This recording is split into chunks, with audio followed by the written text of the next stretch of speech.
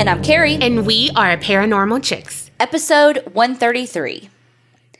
Y'all, it is October. Too much? No, not at all. It's October. Y'all know what that means? Trick-or-treat candy. Girl, 31 nights of Halloween. But trick-or-treat candy? I mean, girl, I've been eating that for like 2 weeks. I mean, I've been eating your M&Ms for that long too. Girl, that's why I've gone through a Sam size of M&Ms. Oh, it's not me. Let me just tell y'all, it's not me. There's 2 people who live here, and it's been going boom, boom, boom, boom, boom. Because I'm eating them. Oh, damn. Y'all, 31 nights of Halloween means more content coming at you. Have y'all enjoyed it so far? Something every day. Some's on this main feed, some's on Patreon. So, what are y'all waiting for? And if you want something every day, you need to head on to Patreon, like these people. Like these lovely people. Thank you, Lucy B. from Florida. Lisa W. from Ohio. Valerie D. from Pennsylvania. Bobby A. from Louisiana. Or as my mom would say, Louisiana. Okay. Tara P. from Pennsylvania. And Kimberly F. from Texas. Not only are they getting the 31 Nights of Halloween content, they're also getting the backlog of lots of shit, including last year's 31 Nights of Halloween. So if you want all the shit that they're getting, head on over to patreon.com/theapc podcast. We're almost a week into 31 Nights of Halloween already. It's crazy. But we're having so much fun. I mean, Facebook Lives, kid stories, not so kid stories. And Will is doing an amazing job. He is putting in all the spooky dooky sounds. Question. Did you watch that series Ratched? What is it? The last one, Ratched. Okay. Did you watch that? No, I'm on the first episode. Oh, I thought you watched it for some reason. Well, maybe it was Tiffany. Tiffany watched it. Maybe, yeah. Okay. Well, that's on my next to start, like as in a couple of days. So is it good so far? Yeah, I like it. Y'all tell us what y'all are watching for Halloween just to kind of get you in the mood. Also, you want to know what gets us in the mood for Halloween? On Patreon, we have a fucking 40-something minute video that we it got away from us. Yeah. Got away from us. It's just our top 5 movies for like, to get us in the mood for Halloween. And I don't know how it got that long, but it did. We literally both said 5 movies and why they're our favorite. With some honorable mentions. Yeah. Y'all know us. We ramble. Well, and we don't have Will to edit us on videos, so we go rogue. Mm-hmm. By we, she means she, her. Usually, yes, but these last few times, she's been a talker just like I have been. Yeah, that's why it was 45 minutes. Yeah. Well, I'm going to continue talking because I've got a story to tell. All right. Please let it not be as, sad as last Monday's. Yeah, when I was picking this story, actually, Colby helped me pick this story. He said one, and I was like, no, that's too heavy. I can't do 2 super heavy stories in a row. I mean, it's still murder, so, hello, but that was a really fucking heavy story. Yes. For my story tonight, we are going to talk about the murder of Dorothy Jane Scott. So, Dorothy was born April 23rd, 1948. She grew up around Anaheim, California. In 1976, when Dorothy was around 28 years old, she gave birth to a son. His name was Sean. And as far as we know, Sean's father wasn't really in the picture. We know that he lived about 2,000 miles away in Missouri, but I don't really know much about him other than that. Being a single mother, Dorothy was very self-sufficient and was raising her son, but she ended up moving in with her aunt when she was about 32 years old with her son, and they lived in Stanton, California. But she worked in Anaheim, and she worked as a secretary in the back office at a place called Swinger's Psych Shop and Custom John's Head Shop. Her parents would watch Sean for her while she went to work. So, just a little kind of background on what a psych shop is and a head shop. It's kind of what we would consider a raw shop now. Picture the late 70s.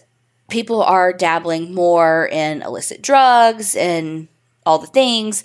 And so head shops came from head, which in this context is someone who dabbles in drugs. So acid head example would be someone who took a lot of LSD. While Dorothy worked at the psych shop / head shop, those words are kind of interchangeable.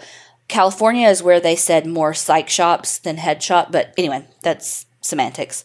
But while she worked there, she was pretty introverted, like straight-laced. She was, again, more just like a secretary there. But her dad actually was a co-owner of the shop.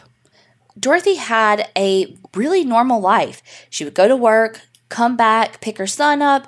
They'd go home, cook dinner, watch cartoons. She'd play with Sean, just do the normal family things. Until one day, she started getting phone calls.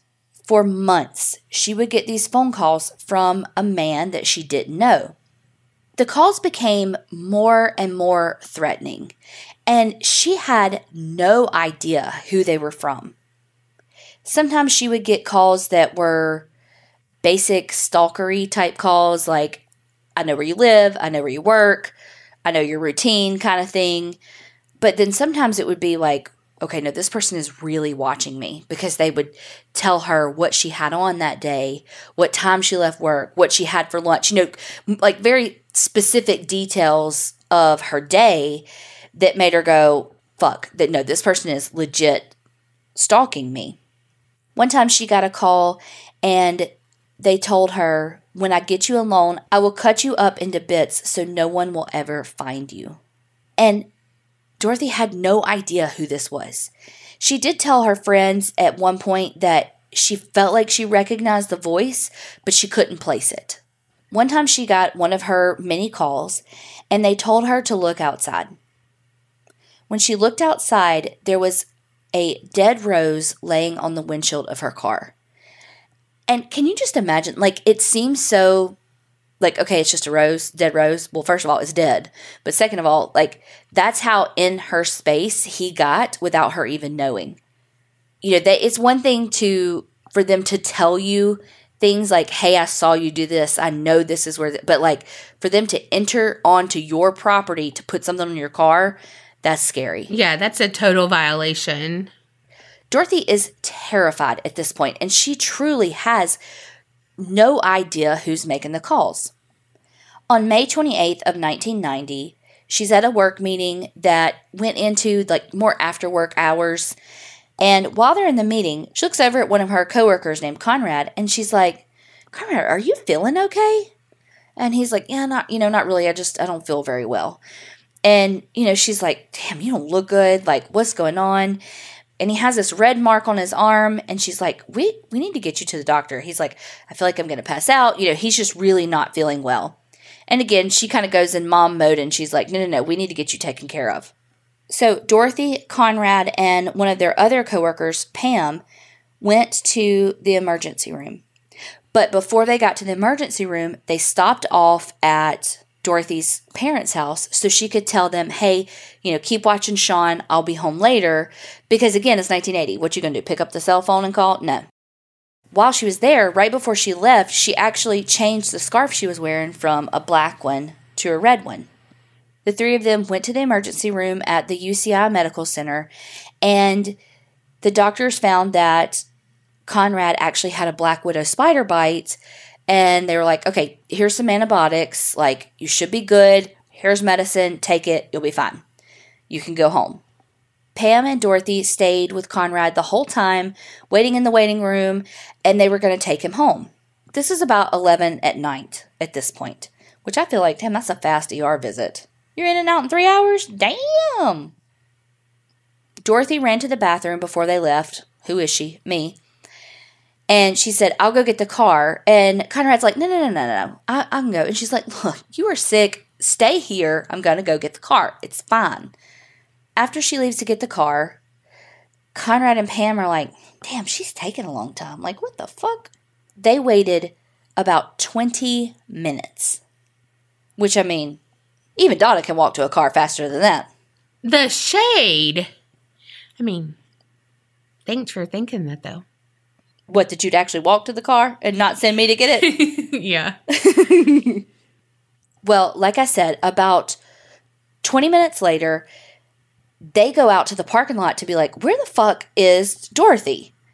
And when they get out to the parking lot, all of a sudden they see Dorothy's 1973 white Toyota station wagon hauling ass towards them.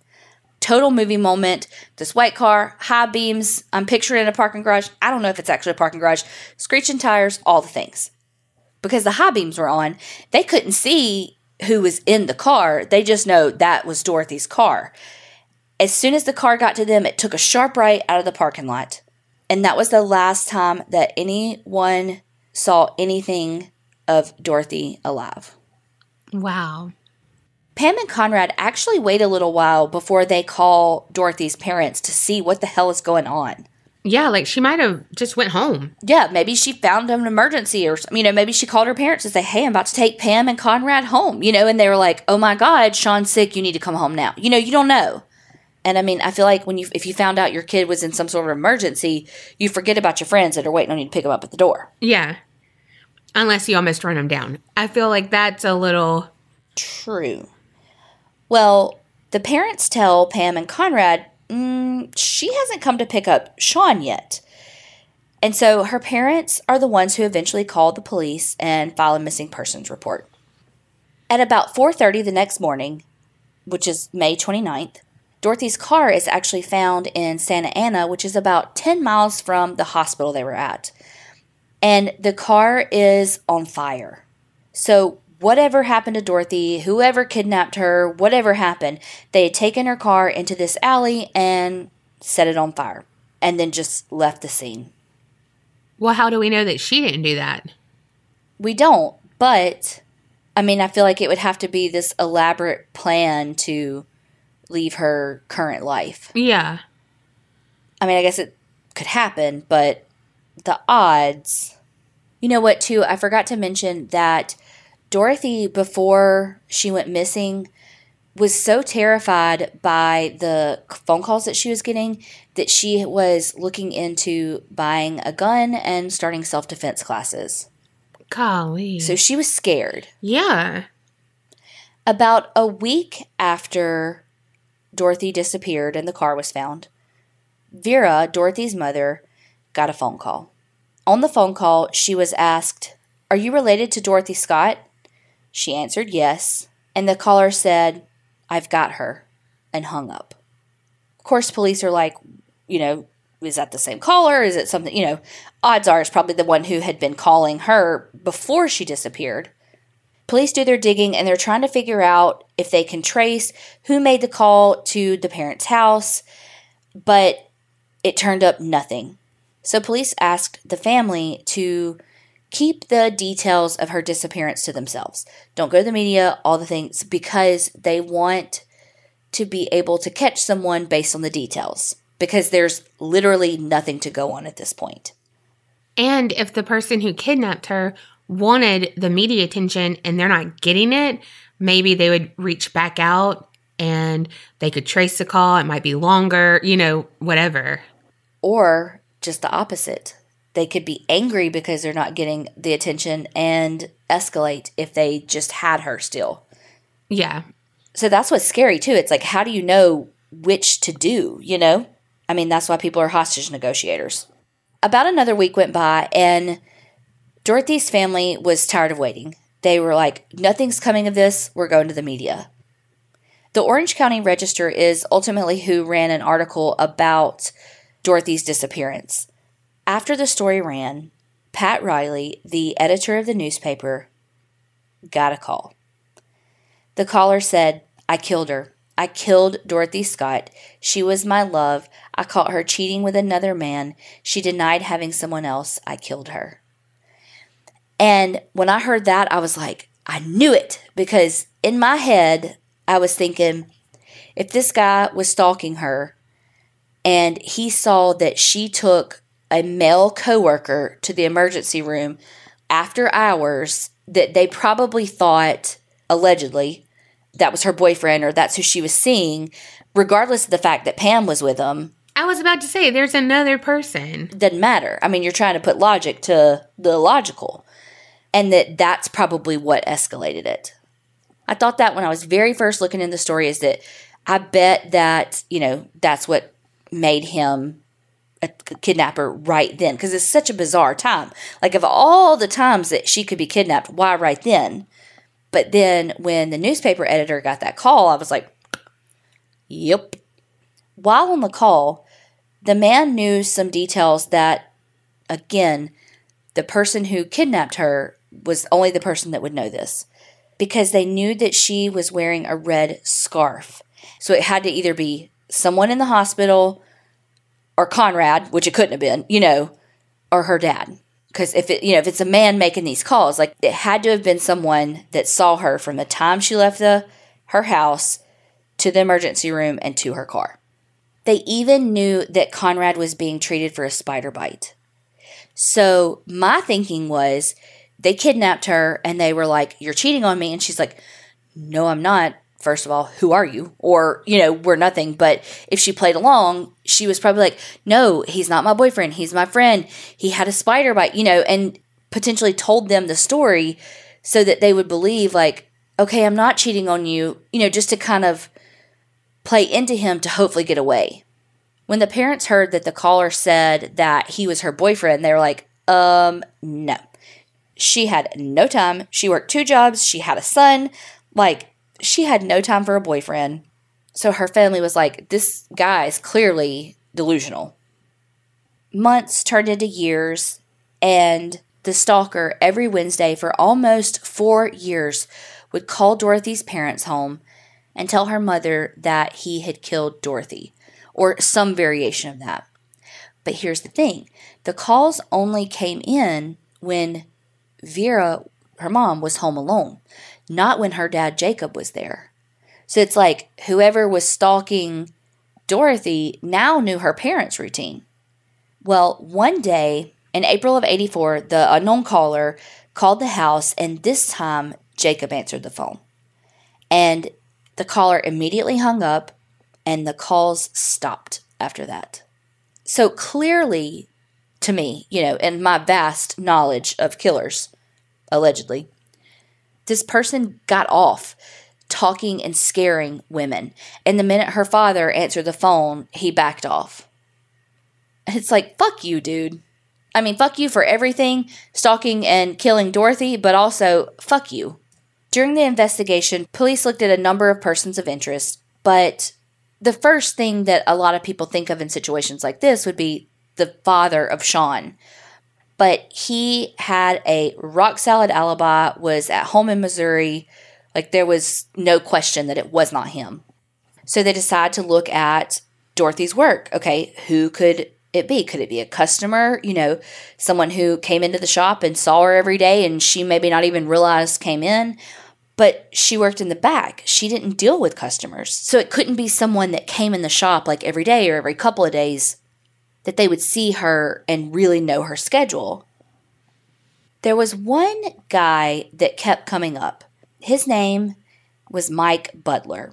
Mike Butler worked as a mechanic in the shop right next to her shop.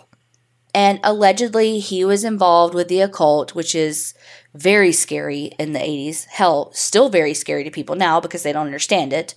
But there was no evidence against Mike Butler. I mean, people thought that, okay, because he worked close, he was able to know her schedule. But there was no evidence. And police really never considered him a suspect.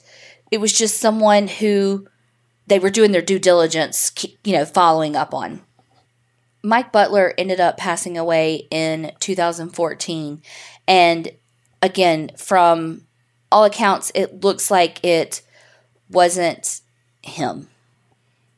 On August 6th, 1984, a construction worker is out on Santa Ana Canyon Road when he finds skeletal remains of dog bones buried on top of human bones. The human bones were charred from being burned, but they did find a turquoise ring and a watch, and the bones later were identified as Dorothy's remains. That's so sad. The watch found by her body had stopped at 12:30 a.m., which was about an hour after her car was seen leaving the hospital.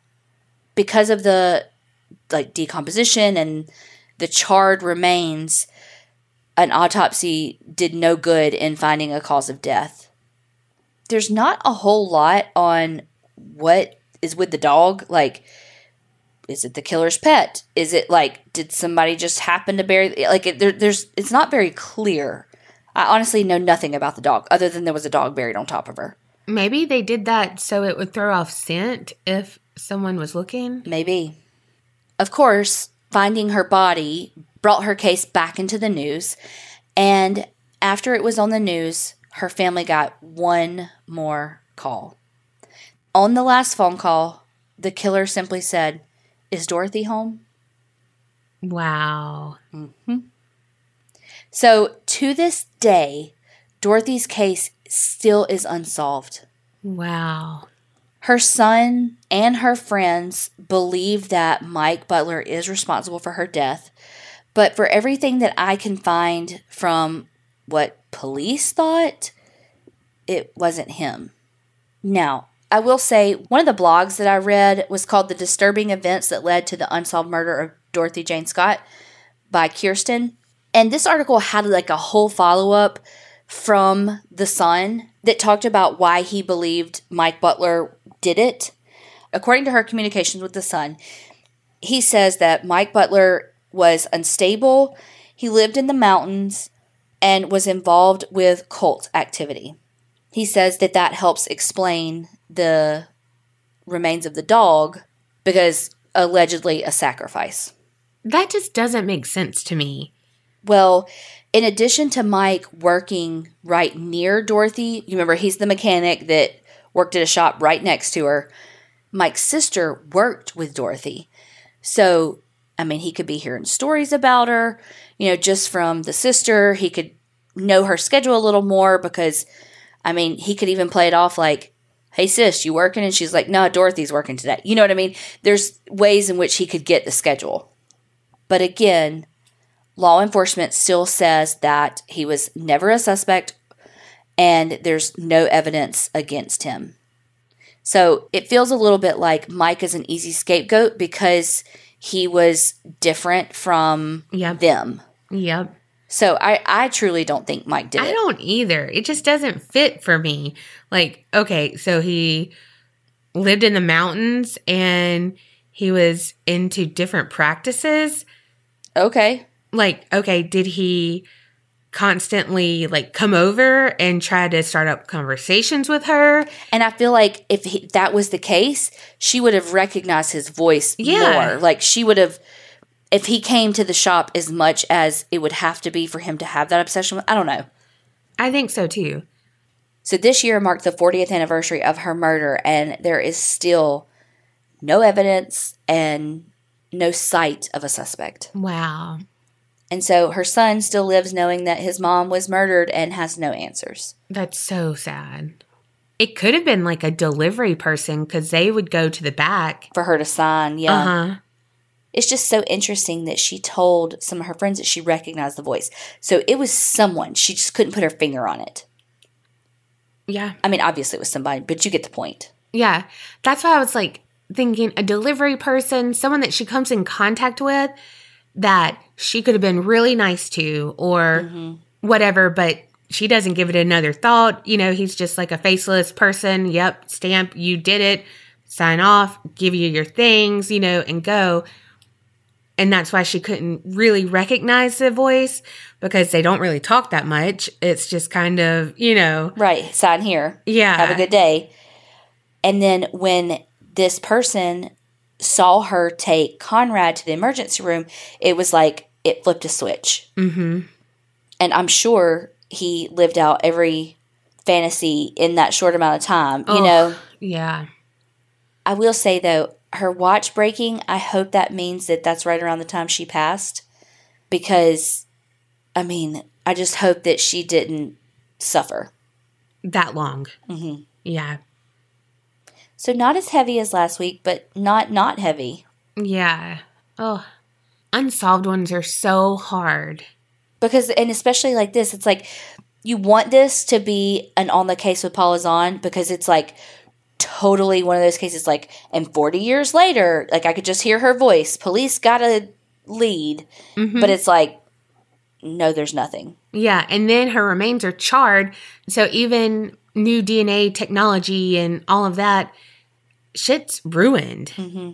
I mean, we don't even technically know how she died.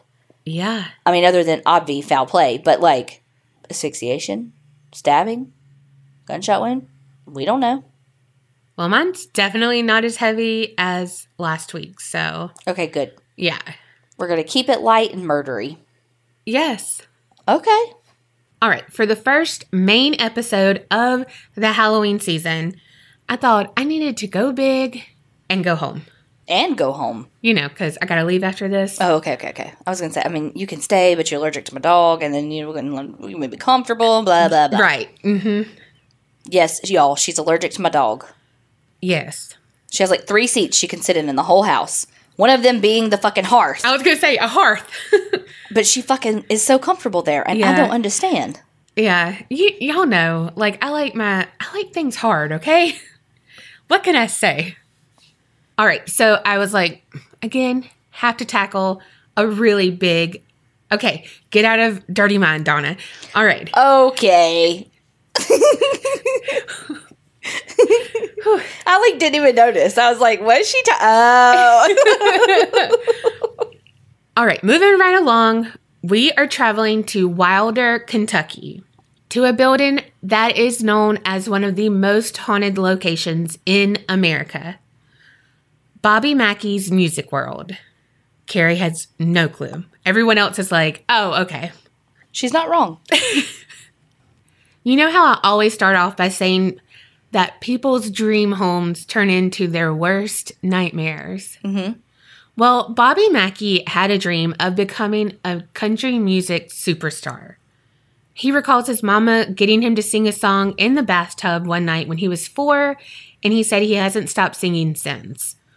He spent some time touring, playing in bars in different nearby towns, and had some nationwide success, but something was missing.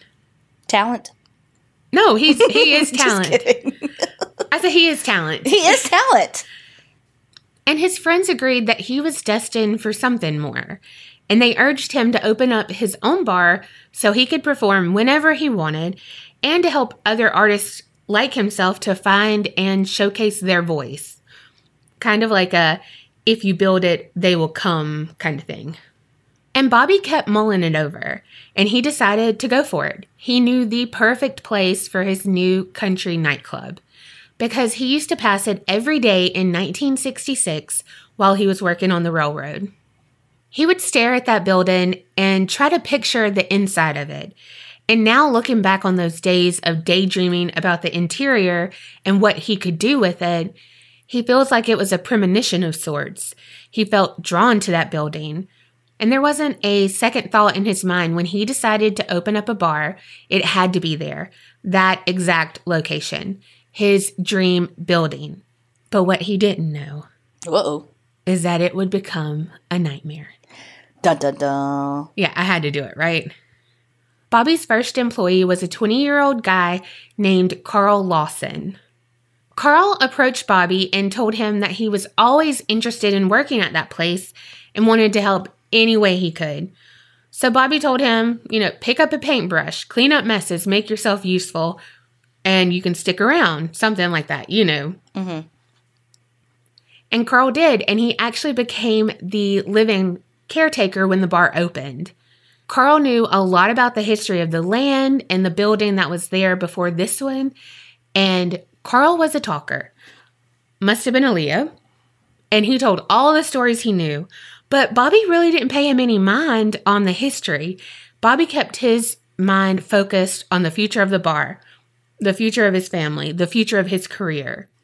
He opened the doors of Bobby Mackey's Music World in September of 1978. That name sounds like it's a place you go buy instruments. Yeah. Not a bar. One night shortly after opening, Carl and Bobby were sitting around just kind of bullshitting, and Carl kind of muttered about weird things afoot at the bar. And Bobby, was like, okay, tell me about it. Like, you twisted my arm. Tell me about it. Because, Carl wanted him to be like, what do you mean? Mm-hmm. And so Bobby was like, fine, just tell me. And Carl told him that he felt like he was being watched and he could hear footsteps downstairs when he knew everyone was gone and he had locked up.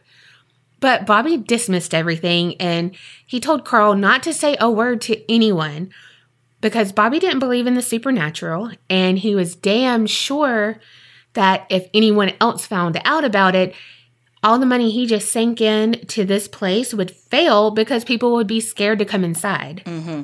But Bobby should have paid attention to those history lessons Carl was giving him because that mistake would come back to haunt him.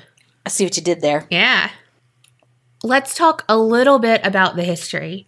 In 1850, this location was a site for a large slaughterhouse and like a meatpacking facility.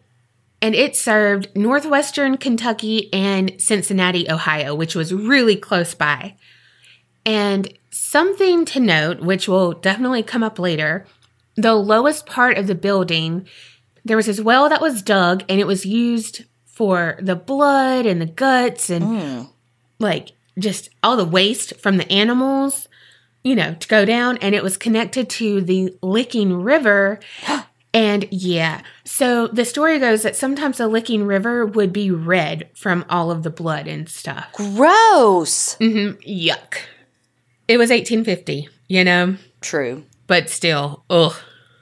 After 40 years of operation, the slaughterhouse closed in 1890.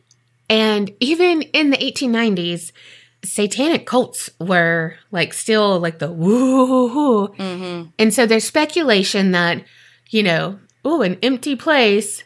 And I don't know how they know, there wasn't a Yelp or VRBO that's hey, empty slaughterhouse. Mm-hmm. How do they know that? I don't know. Anyway, but they say that satanic cults would gather in the building around the well because they could easily discard their sacrifices. I mean, now, if I was the head of that cult, that would be something I would think about because I'd be like, I don't have to carry all that shit. And nobody trying to clean up. Right. I'm like, that's actually genius. But I don't believe that. Now, if that wasn't bloody enough for you, a murder that happened in 1896 is tied to this place as well because of the well. Pearl Bryan was a cattle rancher's daughter from Greencastle, Indiana. She was the youngest of 12, and most of her friends said that she was the sweetest thing ever. Well, Pearl met a dental student from the East Coast named Scott Jackson, and he was so different than what she was used to. And so she was smitten right away. And she was 22 at the time. So back in the day, still now, but not as bad. Mm-hmm. Basically, her chances of getting a man was slim to none at 22. I feel you, girl. I'm 35. I feel you. The pool is getting smaller. Mm-hmm. Yeah, back then, 22 is what 35, 40 is now. Right. So she was smitten, but she also saw him as her, one chance at continued social acceptance. And he a dental student. So, get it, girl. Mm-hmm. Carrie's you could get braces. I'm thinking teeth cleaning. Right. All the teeth cleanings you want. Sign me up. Well, Pearl soon found out that she was pregnant. And at that point, she felt like she had no choice but to, quote unquote, fix the situation. Because back then, it would have disgraced her family. And then that slim chance of her finding a hubby would go to no chance. Mm-hmm. And Scott would get off scot-free. See what you did there. But so true. Mm-hmm. Ugh. So fucking true. Yep. But Scott said, you know what? I will help you get a secret abortion. So in January of 1896, she told her family that she was going to visit friends in Indianapolis. But she met up with Scott in Cincinnati. And that's where they were going to find their quote-unquote resolution to this problem. But little did Pearl know they were not going to a doctor because, Scott was learning to become one. Oh, no. Yeah. Not the same. But him and his roommate, Alonzo Walling, they performed the abortion. Oh, no. With dental tools. Oh, no. But it didn't work out. Imagine that. And a couple of days later, Pearl Bryan's headless body was found 2 miles away from where Bobby Mackey's is now. So kind of close to the slaughterhouse. She was found with multiple wounds across her back and her hands. And the coroner said that she was 5 months pregnant at the time. And she was alive during the decapitation. What? Yes. They identified her by a tag in her shoe. It was a custom-made shoe, and it was from Greencastle, Indiana, where she's from. Wow. What in the forensic files? Yes. So Pearl's head was never found, but speculation abounded because people said they threw it down the well at the slaughterhouse. It was close, and they're in a cult. Okay, because they would know, hey, there's an abandoned slaughterhouse 2 miles from here in this town where we don't live, and, they'd fucking know that. Right. They were rumored to be in a cult. I don't know. Okay. You never know. Well, it's also rumored that they were offered life in prison other than the death penalty, other than being hanged, if they would tell the location of Pearl's head. But they refused, allegedly, because they were terrified that they would anger Satan. Okay. If they exposed the site that they did their sacrifices to him at. Meanwhile, they probably never admitted anything, and so... No, they did. Oh, JK. Yeah, no, they did. And then they turned on each other and all kinds of stuff. Alonzo Walling and Scott Jackson became the last 2 people hanged in Campbell County on March 21st, 1897. It actually took 5 minutes for them to die because when they first fell, their necks didn't break and they were there. And I'm like, you know what? You fucking cut her head off. While she was alive? Karma's a bitch. Yep. I just have to add this gross and sad detail. And trigger warning, it's about her child. But on WCPO.com, which is ABC 9 Cincinnati, this guy, Andrew Young, said that Pearl's fetus was intact. Oh. It was extracted, pickled, and put on display at a local pharmacy. What? I don't know, but I was like, why did it have to say pickled? The slaughterhouse was demolished soon after that, and it sat empty, the lot was just there. But then a new building was built in the 1920s, and it housed all the illegal good at the time. A casino and a speakeasy, because it was during Prohibition. But when Prohibition ended, a guy named Buck Brady bought the building, and he transformed it into a nightclub called the Primrose Club. And he was able to do this with all the money he made during Prohibition, being a bootlegger. Because that is the dumbest shit known to man. Right? I don't understand how there are still dry counties in the United States. It makes no fucking sense. None. Well, Buck was determined to make a profit.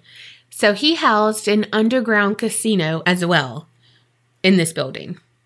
And he really hoped his desolate location, because it's a smaller town. Wilder is a small town really close to Cincinnati, but on the outskirts.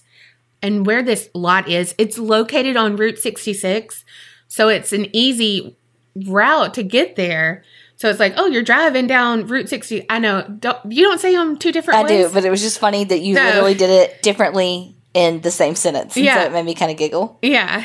Sorry, she looked at me all weird, but I don't know. Do y'all do that? Because I say it's 2 different things. Oh, it's Route 66 and a Route 44 drink. Yeah. 100. Yeah. So it was a good location, but he's just hoping to stay low and not, be like, oh, the Cleveland 4, which was the Cincinnati mob, he just didn't want to be on their radar. Yeah.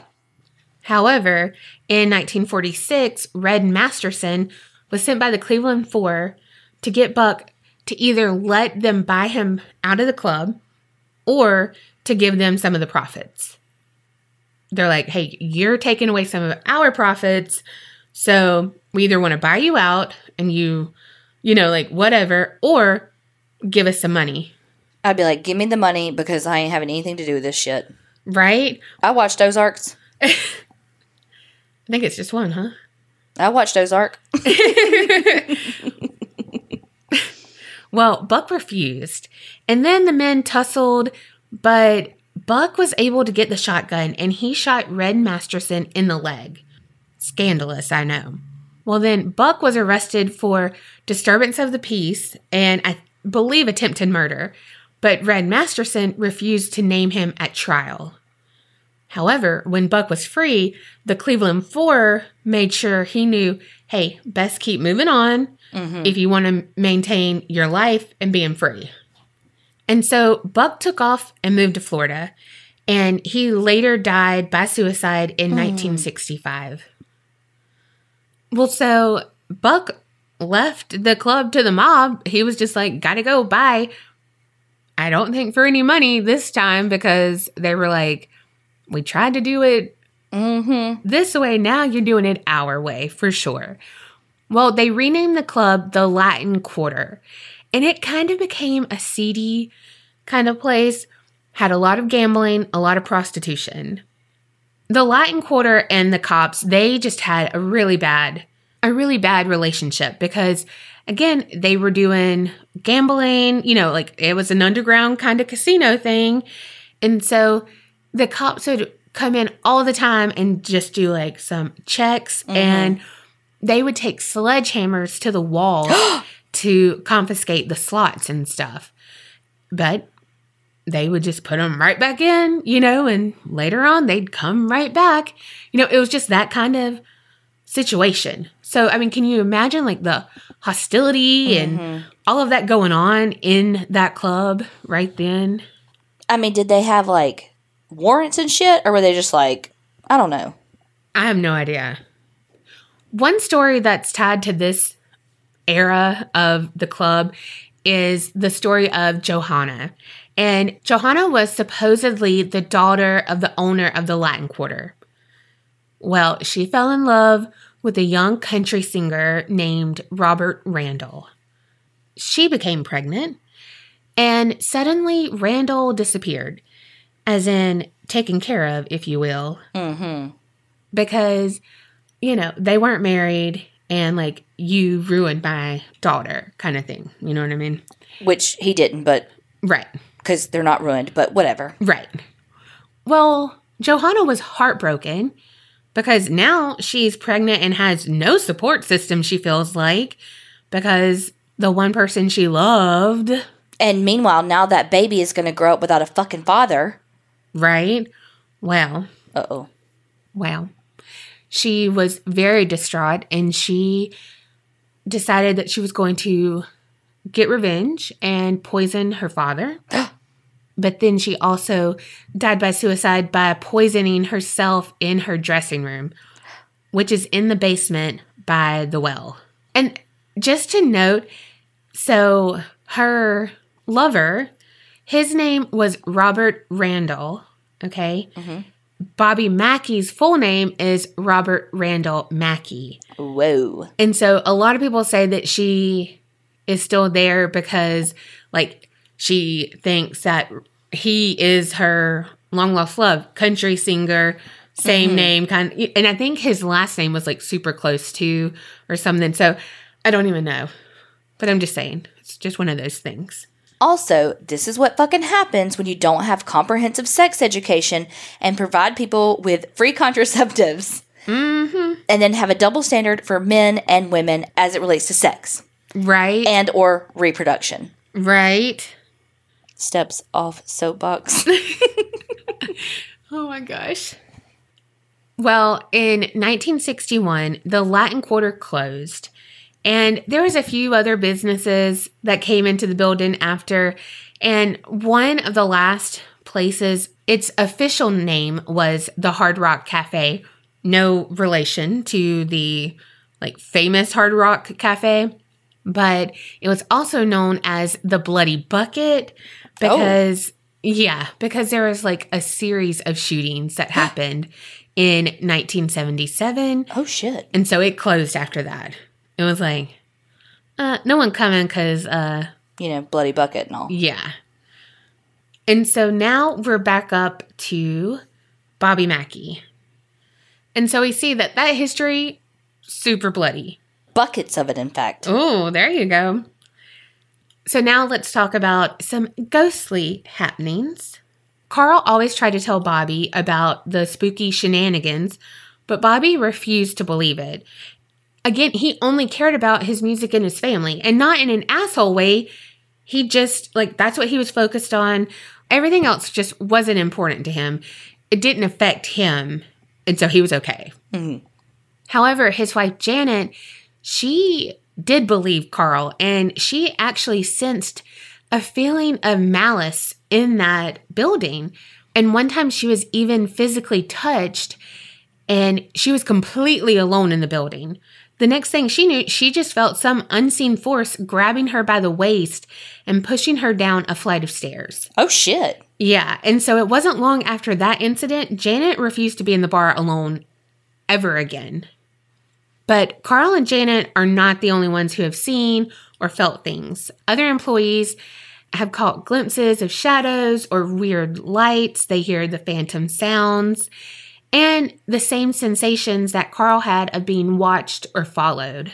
But still, everything was kept under wraps until a night in 1989 when one of Bobby's friends, who was a writer, named Doug Hensley, he was hanging around the bar, and Bobby kind of mentioned a few stories that Carl had told him, and Doug was super excited about it, got a ghost boner from this, And so he's like, I got to get the deets from Carl.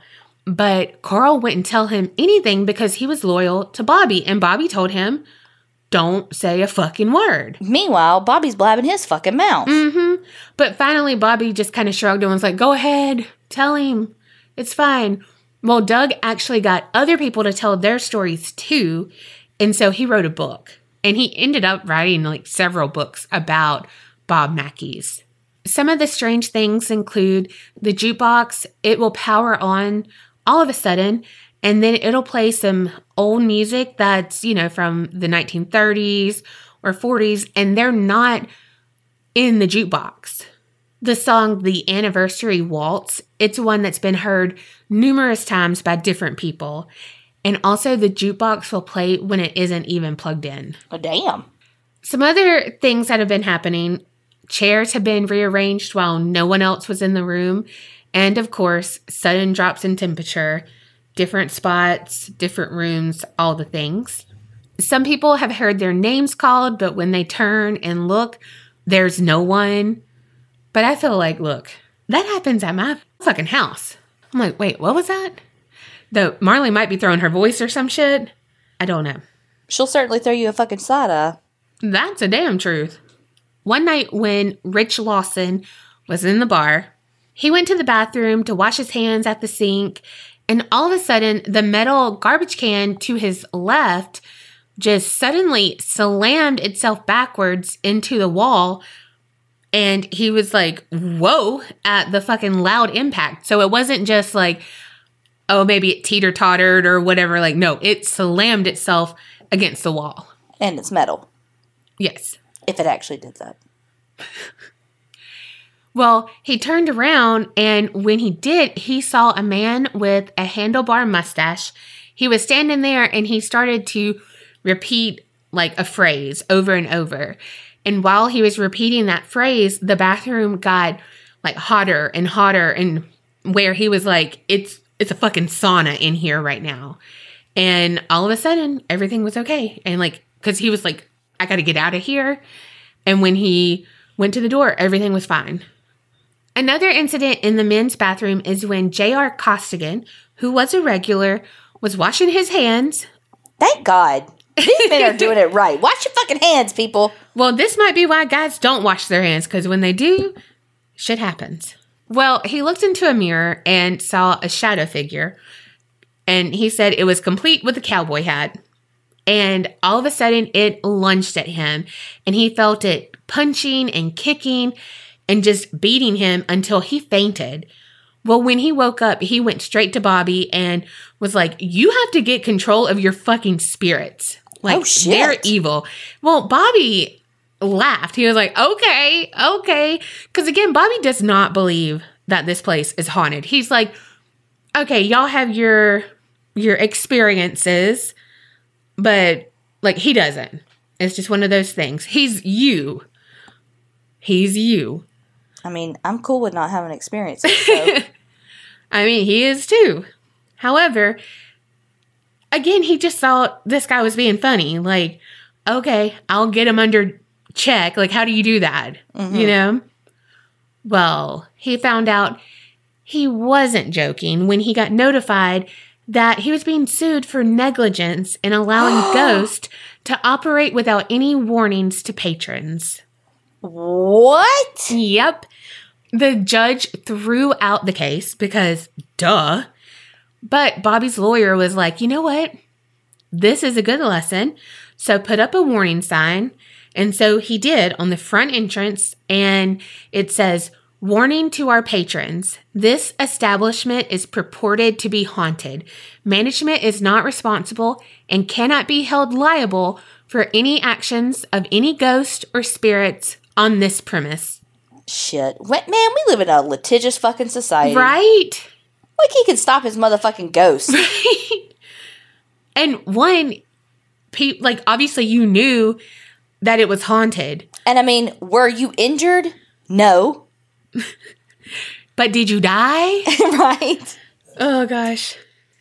Another thing is that when people see photos of Pearl Bryan, they match up with their descriptions that they've like said, hey, I see this headless ghost in this turn of the century dress. Hold on. Did I say turn of the century? No. Oh, God.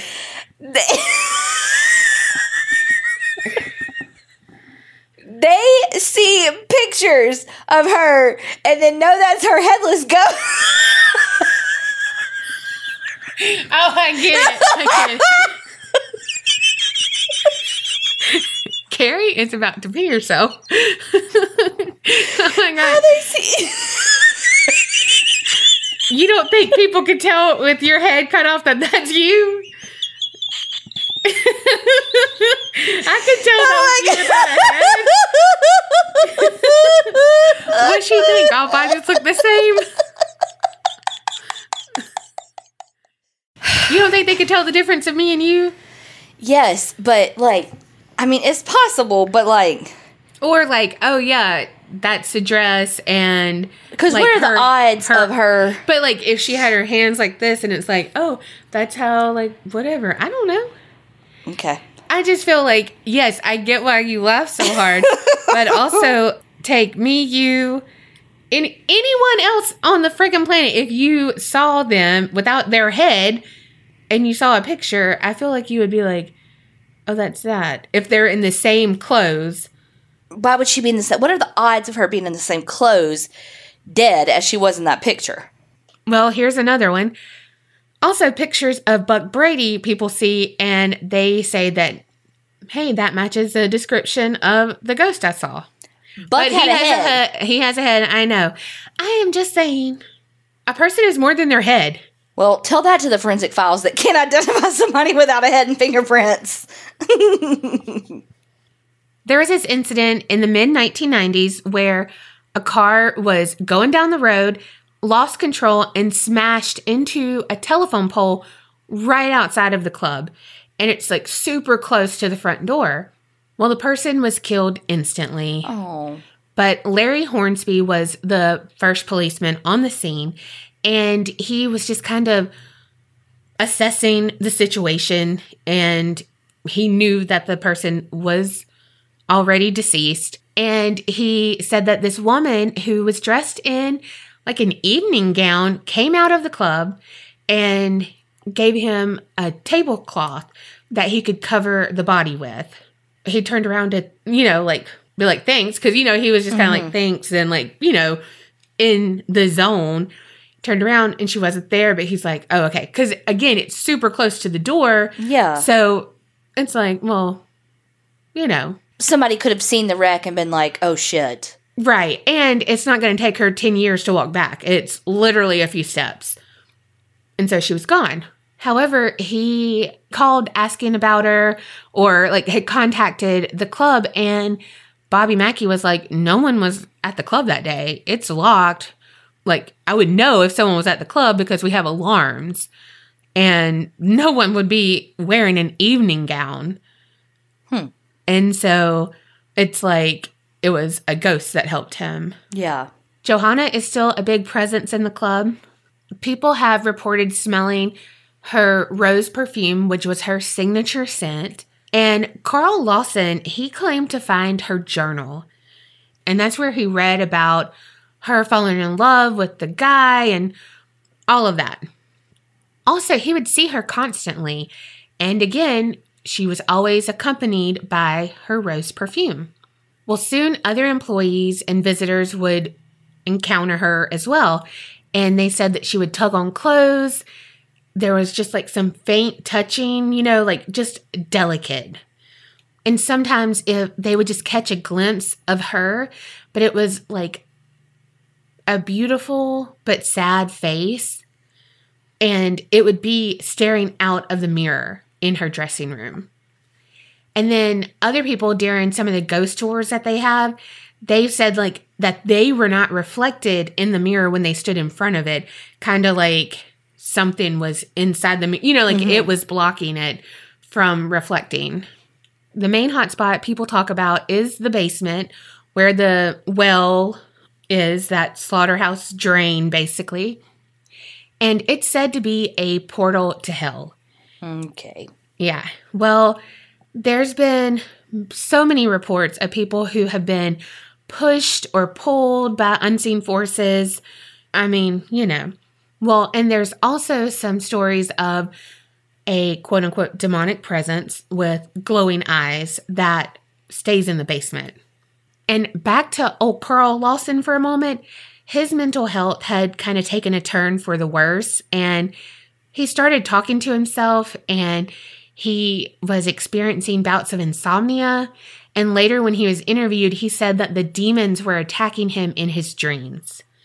And he claimed to be attacked by several of the spirits and then was actually possessed by some as well. And possessed to the point where he needed an exorcism. And that happened August 8th, 1991. Okay, your birthday. Mm-hmm. Little Don was eating cake and ice cream while he was like, be healed. He wouldn't. Yeah, he wouldn't. They did get that on tape, so you can hear it and stuff. But, a lot of people have been there. Like a lot of ghost adventures have been there. Paranormal Lockdown, all of that. But there's this one group, and it's called the Gatekeeper Paranormal Group. And they're the ones who do the tours at Bobby Mackey's and everything. They have an EVP of a female voice, and it's kind of like a whisper and in a southern accent. And it says, she does not like all the people in here. What? Mm-hmm. They're like, wow, this is a whole sentence. It's not just, one word where you're like, wait, what did they say? Mama, llama, comma chameleon? And speaking of people who've been there, I watched an episode of Portal to Hell about Bob Mackey's, and they had some experiences for sure. Like the psychic they had, she was doing some automatic writing, and when she was writing, she was just like, oh my God, he is telling me to slap the woman in front of me, which was Katrina, and he called her a whore or something too. Yeah, just like, a fucking incel bully. Also, Laura, who is part of the Gatekeepers Paranormal Group, she, again, runs the tours there. She was talking to Jack, and they were down in the basement by the well, And she said that she was giving this guy a tour one time, and he just got in the well, pulled out a Ouija board. What? And started to cut himself with a razor blade and like have the blood on the Ouija board. And it was like, whoa? You know, kind of like an offering and stuff. And so. Wait, he had the Ouija board on him or he pulled it out the well? On him. Okay. Either way, what the what? Yeah. So it's like, even if the people like Laura and Bobby Mackey or any of them, they're not inviting evil in, people like this dude is doing some kind of freaking blood sacrifice thing going on, you know?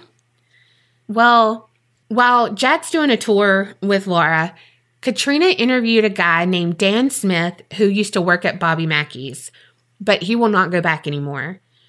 He was interested in the supernatural and, you know, trying to make a connection. And the more he got into it, he's like, this is all true. Like, holy shit. I believe in ghosts. Yeah. Well, soon he made contact with the spirit of a little boy. He heard a young child's voice and he grew really concerned because he's like, there's this innocent little spirit trapped with these evil, dark spirits. No, it isn't. Well, Dan crossed paths with Bishop James Long, and he had done some stuff already at like some exorcism, like the exorcism and yeah, all the things. So he was telling James Long, like, you know, I made contact with this little boy and all of that. And he's like, oh, no. There is no child spirit there. Like, there's no child spirit there. What you have is a demon attachment. Like, they're trying to get on you. Like, you know, again, we know, like, just how you were like, no, you weren't. It wasn't a little boy. Yeah. Because we know their tricks now. So he told Dan, like, you need to stop before you get possessed. Because it's right now, like, kind of wearing you down, seeing where your weakness is to kind of creep in, and then you get possessed. So the last time Dan was in Bobby Mackey's, he was on a break. So he was by the bar, and a woman was like, did you see that? And so he turned to look, and what he saw was a man sitting at a table, but his eyes were glowing white. And so freaked him out, you know? Well, later that night, things started happening in his house. Oh, And he said he heard footsteps, and it was like following him around the house and everything. But then when he got into bed, he heard them coming towards his bed. And then he felt something sit like on his bed. Fuck that. Yeah. So he was like, no. Evil followed me home. So he got with the bishop again and was like, cleanse me, whatever, and I'm never going back to Bob Mackey's. And so, like, she interviewed him off-site at a different place. He even said that even just thinking about the interview and, like, contemplating, should he do it, should he not, he started having really dark thoughts. He started to think about suicide and everything. But he was like, no, like, this needs to get out. Like, this is my story. I need to tell it. And also, again, to warn, like, don't let your guard down. Yeah. But what happened after the show is what I was like, oh, shit. So when they got there, they were told the new activity had started where it followed people home. Like, other people were saying shit too. Like, some weird shit was going on after I came to the bar. So Jack and Katrina, they both had on protection from that bishop. He was, you know, like, here's some bracelets, whatever. And Jack is like, yeah, I don't want to take anything home. How you say, like, a ghost riding on your shoulder. They didn't want it. Well, it didn't matter. 3 days after filming, they both randomly ended up in the ER separately. And they were both contacted by friends who were mediums who said that they felt like they needed to reach out and cleanse them. And again, both of them had this interaction with different mediums and, again, separately. Like, one got DM'd on Instagram, one, you know, like, had a text message or whatever. And, like, they didn't know they were working on anything, you know, like, they had no idea. But it was like all right along there, you know? Some people believe that the Licking River, because it has a northern current, and that's pretty rare. Can you see my face? I was like, wait, what? Yeah, they're like, spirits can't cross flowing water. Again, I don't know. Some people believe this. And so they think that's what's keeping the dark energy trapped in Bobby Mackey's, because it can't cross over onto like a different property or whatever. I don't know. But what I do know is that there's always two sides to a story. And Johanna might have never existed. Or at least not in the way they claimed. Because a lot of people say that, you know, the mob boss, the guy who owned the club, that was her dad. But they also say that she danced in the club. Well, no mob boss is going to be like, oh, yeah, my daughter's going to dance in this club. Like, they keep it separate, you know? Like, you got your business and you got your family. Your family's safe. They're not mixed. Yes. You know? And so it's like, I don't think so. But Johanna could have been a dancer there. He could have been involved with her, you know? Yeah. And she could have liked that guy. And he was like, no, bitch. Yeah. And whatever.